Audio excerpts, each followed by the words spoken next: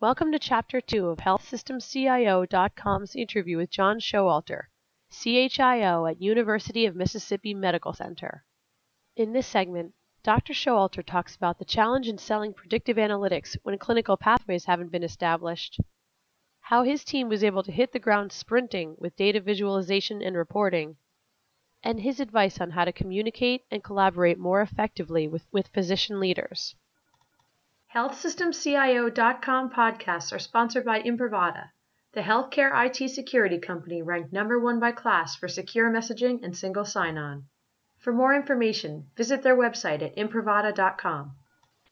As far as predictive analytics and what do you think kind of the next wave is going to be? I know it's hard to say, but what do you think will be the next aspect of that your organization wants to look at?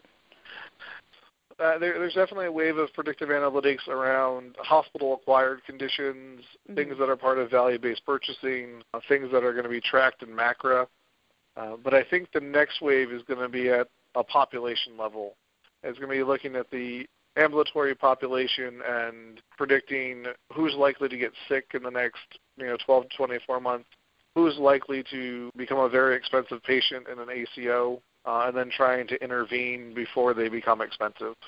Right. So I think we're going to shift from this inpatient acute mentality to more of a preventive mentality around predictive analytics.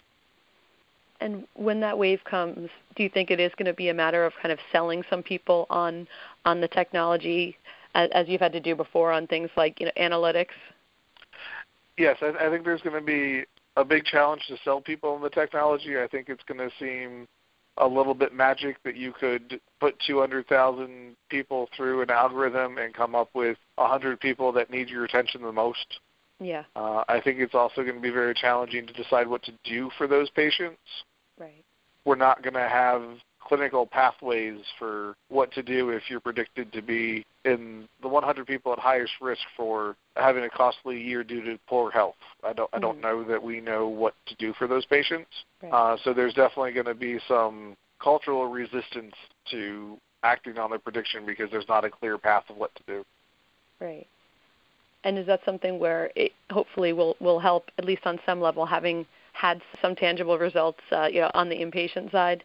I think so. I mean, in order for that next wave to happen and be adopted, people are going to have to see the success demonstrated on the inpatient side when the turnarounds are much shorter. So pressure ulcers occur in 2 to 3 weeks, after admission, and you can, in 2 or 3 months, get a really nice validation of that data. 30-day readmissions are, clearly within 2 months you can have some pretty decent data around that validation. Who's going to get sick in the next year is going to take you a year to validate, but you're not going to want to take a year to act. So it's going to be this balance of trusting in the technology because it's been successful in a different setting. Right. Okay. Now, you talked about when you made the transition from CMIO to CHIO and that it made sense, at that juncture to do that. But can you talk about what that adjustment has been like and, how this role has been different?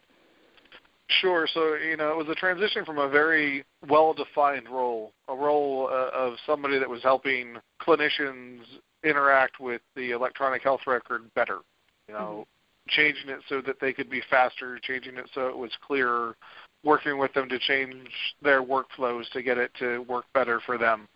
And it was a very defined role to a very open and ill-defined opportunity. To say, we know we should get benefit by doing analytics on the data we're producing, but we don't know what that looks like. So we spent well over a year not really producing any analytics, just looking at priorities, creating a roadmap, creating the information governance structure, the data governance structure, developing the right skill sets in-house to do the analytics, identifying the right partners for the analytics we didn't have the skill sets to do. So we had almost a full 18 months in planning before we did our first analysis of anything. Okay. So that was an interesting spot to be in. You're almost in uncharted territory. Is that something that you were comfortable with, or how did you approach that? I was comfortable with it. I mean, it's really been something that I was trained for.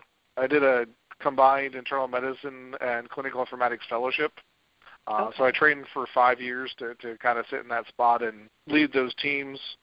It was a very exciting place to be in, to cobble together best practices from other organizations into a unified strategy. Yeah. And I had a really good support team and great, senior executive support for what we were doing to put that together. And then, as you had said, taking that amount of time to lay things out, after that point, did you kind of feel like, okay, I'm ready to hit the ground running with things? We did, and we hit the ground on a sprint. We're using Click to do our data visualizations. We have a 4-person team that's working on Click. They produced 20 applications in the first year. The reporting side of things, when we restructured how they were doing reports, we did over 1,100 reports with a 6-person team. So they were averaging almost a report a day each.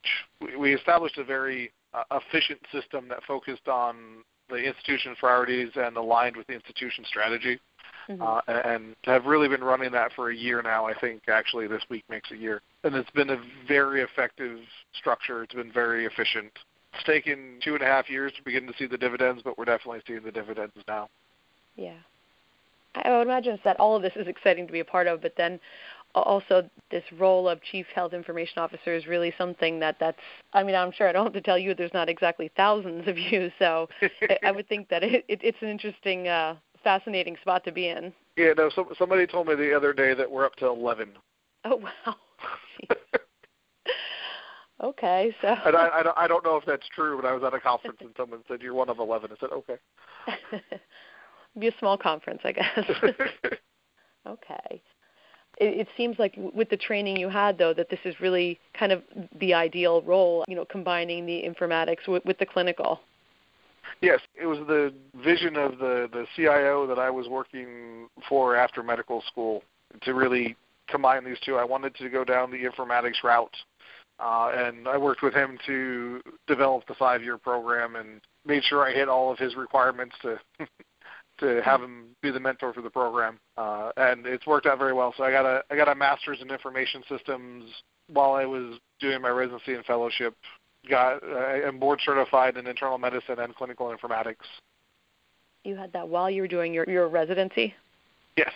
So with the combination of my residency and fellowship, yeah, I was able to jockey my heavy clinical months to not be when I was taking classes.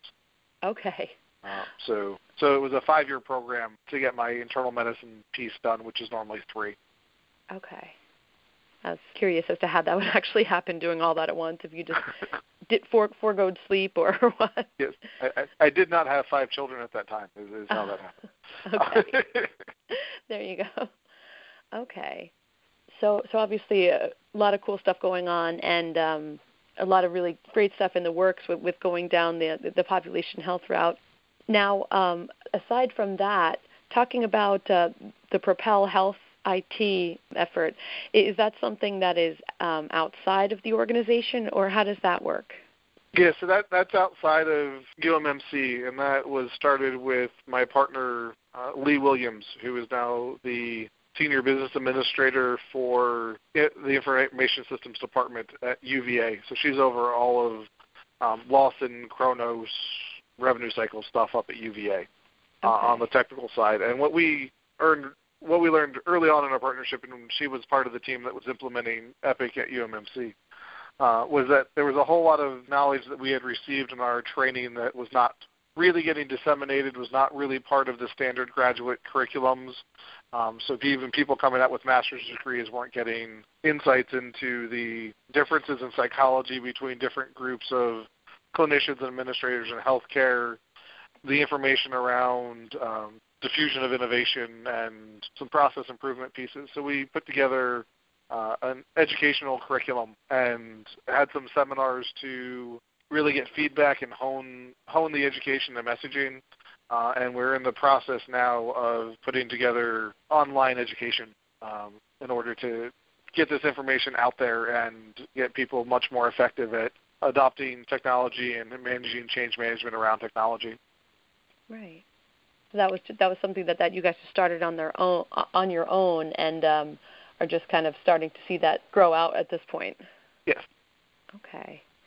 Yeah, I would think from doing the kind of big bang implementation that you were part of, I bet there's a lot of lessons learned. Yes, there were. And I know you don't want to give too much away, but I would ask if you have any kind of best practices for CIOs when it comes to working with physician leaders, and when you're doing like a project of that scale, just any kind of tips on how to really get that communication going. Sure, and I think the first best practice is, you can't treat them all the same. You can't treat the nurses the same you treat the docs, the same you treat the administrators. You need to tailor your message to really how they process it, and structure your meetings and your adoption around how the different groups function. If you just try to aim for the middle, you're going to miss everybody. And physicians really require a much more hands-on approach, getting things much closer to what they do on a daily basis. Nurses do much better learning and adopting in groups. Executives, do much better with, here's some information, go and think about it. And, even when you're doing these really big projects, you still need to address your stakeholders in your communities individually. And then the second thing I'd say about that is, it really needs to be an organized and intentioned approach.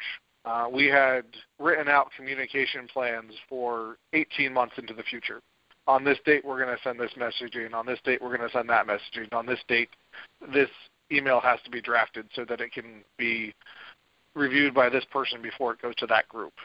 And we had full communication plans laid out for 18 months in advance. Oh, wow. And everyone got tailored communication. Okay.